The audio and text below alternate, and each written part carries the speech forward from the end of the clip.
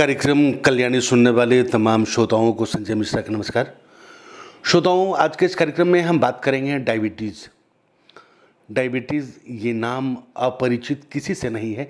हम समझते हैं कि हर व्यक्ति ये जानने लगा है कि डायबिटीज़ कहते किसे हैं, बल्कि हर पड़ोस में, घर में, आसपास कुछ न कुछ लोग डायबिटिक लोग मिल ही जाते हैं जिसे शुगर की बीमारी है।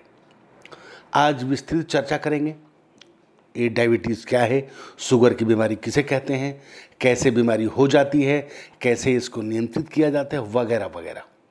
और श्रोताओं को जानकारी देने के लिए आज हमारे साथ हैं इस विषय के विशेषज्ञ, जाने माने इस शहर के चिकित्सक डॉक्टर रोहित पांडे। डॉक्टर साहब, हमारे इस कार्यक्रम में आपका बहुत बहुत स्वागत। आपको हमारा नमस्कार। आपको भी मेरा नमस्कार और सारे श्रोताओं को मेरा बहुत बहुत नमस्कार। डॉक्टर साहब, सबसे पहले हमारे श्रोताओं को बताएं कि ये डायबिटीज़ है क्या? डायबिटीज़ या हिंदी में मधुमेह रोग एक तरह का मेटाबॉलिक डिजीज़ है जो आपके शरीर में ब्लड शुगर बढ़ने के कारण से बहुत सारे मेटाबॉलिक चेंजेस करती है, जो लोग बहुत लेट से फील करते हैं। बहुत कॉमनली क्या होता है, इसमें सबसे पहले लोगों को फील होगा कि उनको ज़्यादा प्यास लग रही है। सेकेंड चीज़ है कि ज़्यादा भूख लग रही है और ज़्यादा खाने पे भी उनका वेट लॉस हो रहा है। और थर्ड चीज़ है, बहुत बार इनको बार बार पेशाब हो रहा है, रात में ज़्यादा बार हो रहा है। तो पॉलीयूरिया, पॉलीफेजिया, पॉलीडिप्सिया, ये क्लासिक सिम्टम्स है। किसी भी पेशेंट को सबसे पहले यही शुरुआत होती है। अच्छा, ये डायबिटीज होता कितने तरह का है? ये जनरली 2 टाइप का होता है, टाइप 1, टाइप 2, और आजकल नया आया है टाइप सी। टाइप 1 में बेसिकली ये यंग लोगों में होता है, 8 साल, 10 साल, 12 साल या 20 साल के लोगों में। ये लोग पतले होते हैं, हेवी नहीं होते हैं, इन लोगों में फैट नहीं होता है। इसका बहुत कॉमन कॉज होता है आपका ऑटो एंटीबॉडीज़ जो आपके पैंक्रियाज के अगेंस्ट बनते हैं। ये वो होते हैं जो आपके शरीर का इम्यून सेल्स होते हैं, जो आपके खुद के सेल्स को मारना शुरू कर देते हैं। ये जेनेटिक ड्रिवन नहीं होता है, जैसे कई होता है कि मेरे पापा को था तो हमको हो गया है। ये वो नहीं है। ये टाइप 2 में ज़्यादा होता है। अब टाइप 2 क्या है? टाइप 2 जनरली 30 के प्लस के लोगों में होता है। उसमें लोग फैट रहते हैं। अब देखेंगे उनका क्लिनिकल प्रोफाइल तो दे आर फैट, वो हेवी रहते हैं। उनके फैमिली हिस्ट्री में होता है कि उनको है, और ये स्लो प्रोग्रेसिंग होता है। टाइप 1 फास्ट प्रोग्रेसिंग होता है, बहुत फास्टली आपका शुगर बहुत हाई हो जाएगा और वो अनकंट्रोल रहेगा। टाइप 1 कभी भी आपका कोई भी दवाई से नहीं बात सुन सकता है, उसके लिए इंसुलिन मस्ट है। टाइप 2 में आपका पहले स्टेज में आप दवाई से कंट्रोल कर सकते हैं, बहुत बाद में जाके आपको इंसुलिन की ज़रूरत पड़ सकती है। अब टाइप 1 में एक चीज़ और है कि आप बहुत जल्दी सीरियस हो सकते हैं। जैसे बहुत ज़्यादा शुगर बढ़ने से, 600 से ऊपर बढ़ने से आप कोमा में जा सकते हैं। तो कोमा की रिस्क ब्लड शुगर होने से टाइप 1 में सबसे ज़्यादा है देन टाइप 2 में। आजकल एक नई है टाइप सी या टाइप 3 हम लोग बोलते हैं। वो ऐसे लोगों में पाए गए हैं जिनको क्रॉनिक पैंक्रियाटाइटिस हो या पैंक्रियाज कैंसर हो। इस टाइप के लोगों में एक नए रूप का डायबिटीज़ पाया गया है।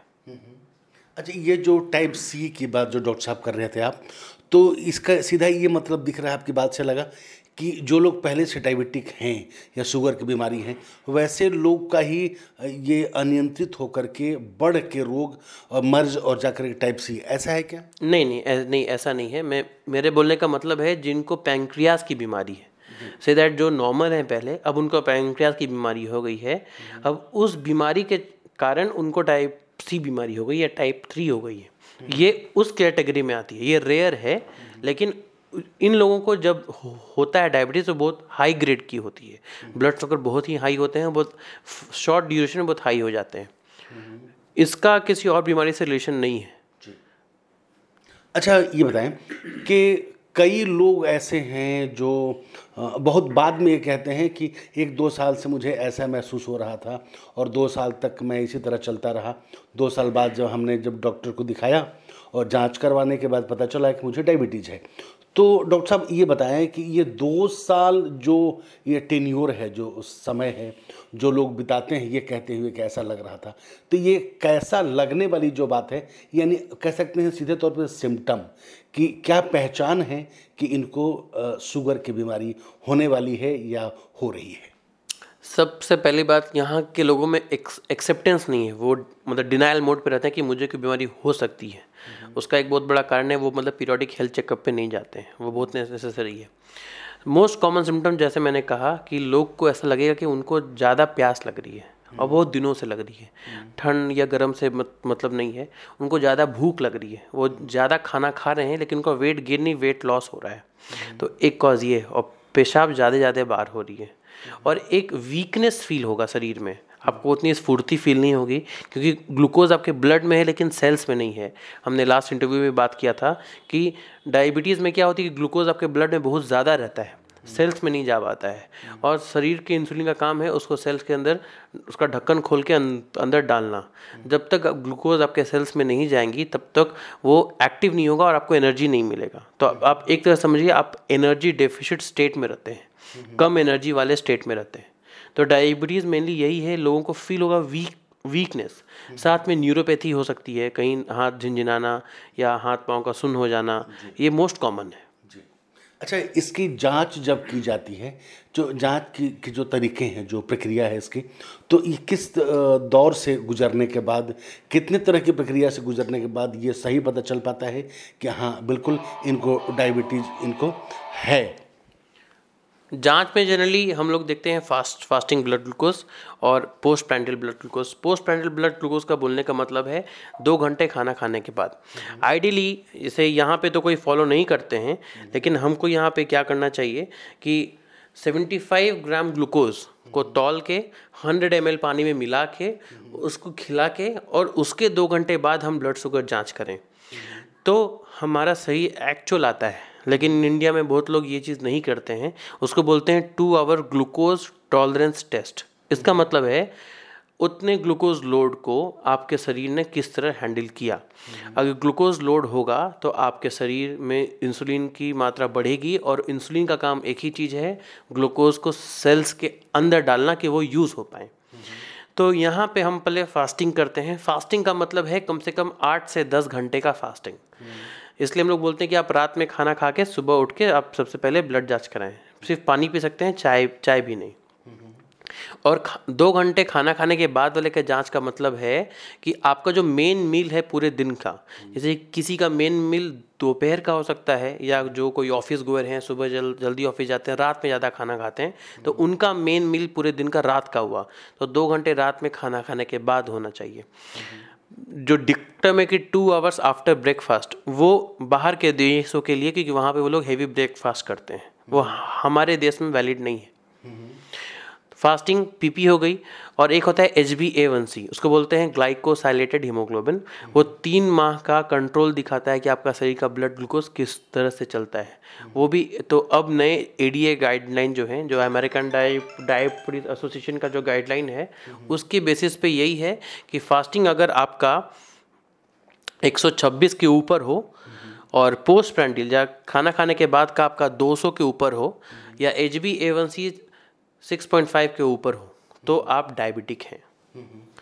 इसके बाद आती है इम्पेयर्ड ग्लूकोज टॉलरेंस, जिनको डायबिटीज़ भी नहीं है और वो नॉर्मल भी नहीं है, जो बीच का होता है रेंज, जैसे 110 to 126 का जो रेंज है फास्टिंग में, उनको इम्पेयर्ड ग्लूकोज टॉलरेंस हम बोलते हैं। अब ये जो इम्पेयर्ड वाले जो लोग हैं, ये 2 तरीके से अपने रिस्क को रोक सकते हैं। लाइफस्टाइल मॉडिफिकेशन, रिसर्च में पाया गया है कि 55% तक लोग इसको रिवर्ट कर सकते हैं, डायबिटीज़ के साइड नहीं जाएंगे, तो उनको लाइफ लॉन्ग दवाई खाने की ज़रूरत ना पड़े। तो इस चीज़ को हमको ध्यान रखना है। तो आपको पीरियोडिकली ब्लड शुगर जांच कराना बहुत इंपॉर्टेंट है। डॉक्टर साहब, आप बताएं कि ये जो टाइप 1, 2 और C वाली जो बात हो रही थी, इसके अलावे जो सचमुच जो एज ग्रुप की जो बात करते हैं कि बच्चों से लेकर के 15 से 20 साल तक के लोग होते हैं, और 20 से लेकर के 50, 60, 70 तक के लोग होते हैं, या फिर 70 के बाद फिर, तो ये 3 एज ग्रुप के जो लोग हैं, तो तीनों में आप किस लेवल को आप कहते हैं कि अगर उनका शुगर लेवल इतना है तो वे नॉर्मल है, उससे ऊपर है तो डायबिटिक है? सभी लोग में एवरीवन, बच्चे से लेकर बूढ़े तक, फास्टिंग अगर 126 के ऊपर है तभी डायबिटीज़ है।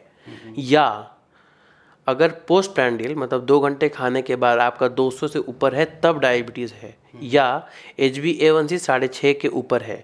ये स्टेटमेंट के बोलने का मतलब ये है, पहले एक गाइडलाइन में थी कि तीनों को मिला के देखा जाता था, अब हो गया है कि तीनों में से कोई भी एक आपका वैल्यू हाई है तो आप डायबिटिक हैं।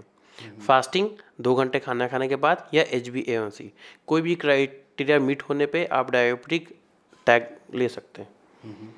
अब ये बताएं कि एक ज़माना था जब ये सुनने को भी नहीं मिलता था कि फलान व्यक्ति की मृत्यु हो गई या उस तरह की बहुत ज़्यादा बीमार हो गया, उसकी आंखें चली गईं, उसका घुटना ख़राब हो गया, चलना फिरना मुश्किल हो गया वगैरह वगैरह। तो ये जो परेशानियां होती हैं, आज लोग कहते हैं कि डायबिटीज़ होने की वजह से, शुगर लेवल बढ़ जाने की वजह से ये परेशानियाँ आई। ये एक ज़माने में 20 साल 25 साल 30 साल पहले ये चीज़ें बिल्कुल नहीं दिखती थी।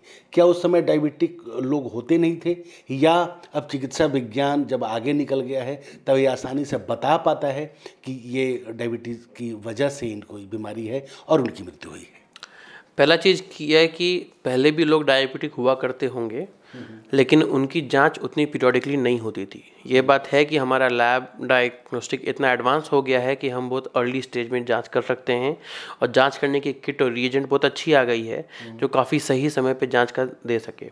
हाँ, ये है कि लॉन्ग टर्म डायबिटीज़ से जो कॉम्प्लिकेशन होती है उसके कारण ही सारा शरीर में उथल पुथल सा स्टेट हो जाता है। जैसे मैंने कहा कि डायबिटीज़ एक मेटाबॉलिक डिजीज़ है, वो मेटाबॉलिक चेंजेस करते हैं, जैसे किडनी का ख़राब होना, आँख का ख़राब होना, नर्व्स का ख़राब होना, चल फिर ना पाना, ये डायबिटीज़ का कॉम्प्लिकेशन है, इसी के कारण होता है। और ये आपको 1-2 साल में नहीं दिखता है, 15 से 20 साल या 10 से 15 साल के बाद दिखता है। इसीलिए लोग ज़्यादा सतर्क नहीं होते हैं। लोगों में एटीट्यूड है जो तुरंत आपको परेशान करे उस पर ज़्यादा आप ध्यान देंगे। जैसे फीवर, बहुत हाई ग्रेड फीवर हो तो आप दौड़े दौड़े आएंगे, लेकिन जिनको है शुगर बोलते हैं तो मेरा 300 है 400 है, अभी हम ठीक हैं, तो ध्यान नहीं देते हैं। वैसे लोगों को कॉम्प्लिकेशन होने के बाद समझ में आता है कि वो कितना भूल किए उस चीज़ को ध्यान ना दे के। डायबिटीज़ को टाइट कंट्रोल करने का अभी जो UKPDS एक डेटा हुई थी उसमें यही बोला गया कि आप टाइट कंट्रोल करते हैं तो 8 से 10 साल के बाद आप उस कॉम्प्लिकेशन के रेंज में नहीं जाते हैं। इसलिए है कि ब्लड शुगर अगर कंट्रोल नहीं हुआ तो धीरे धीरे करके बहुत हिस्सों को ख़राब करना शुरू करता है।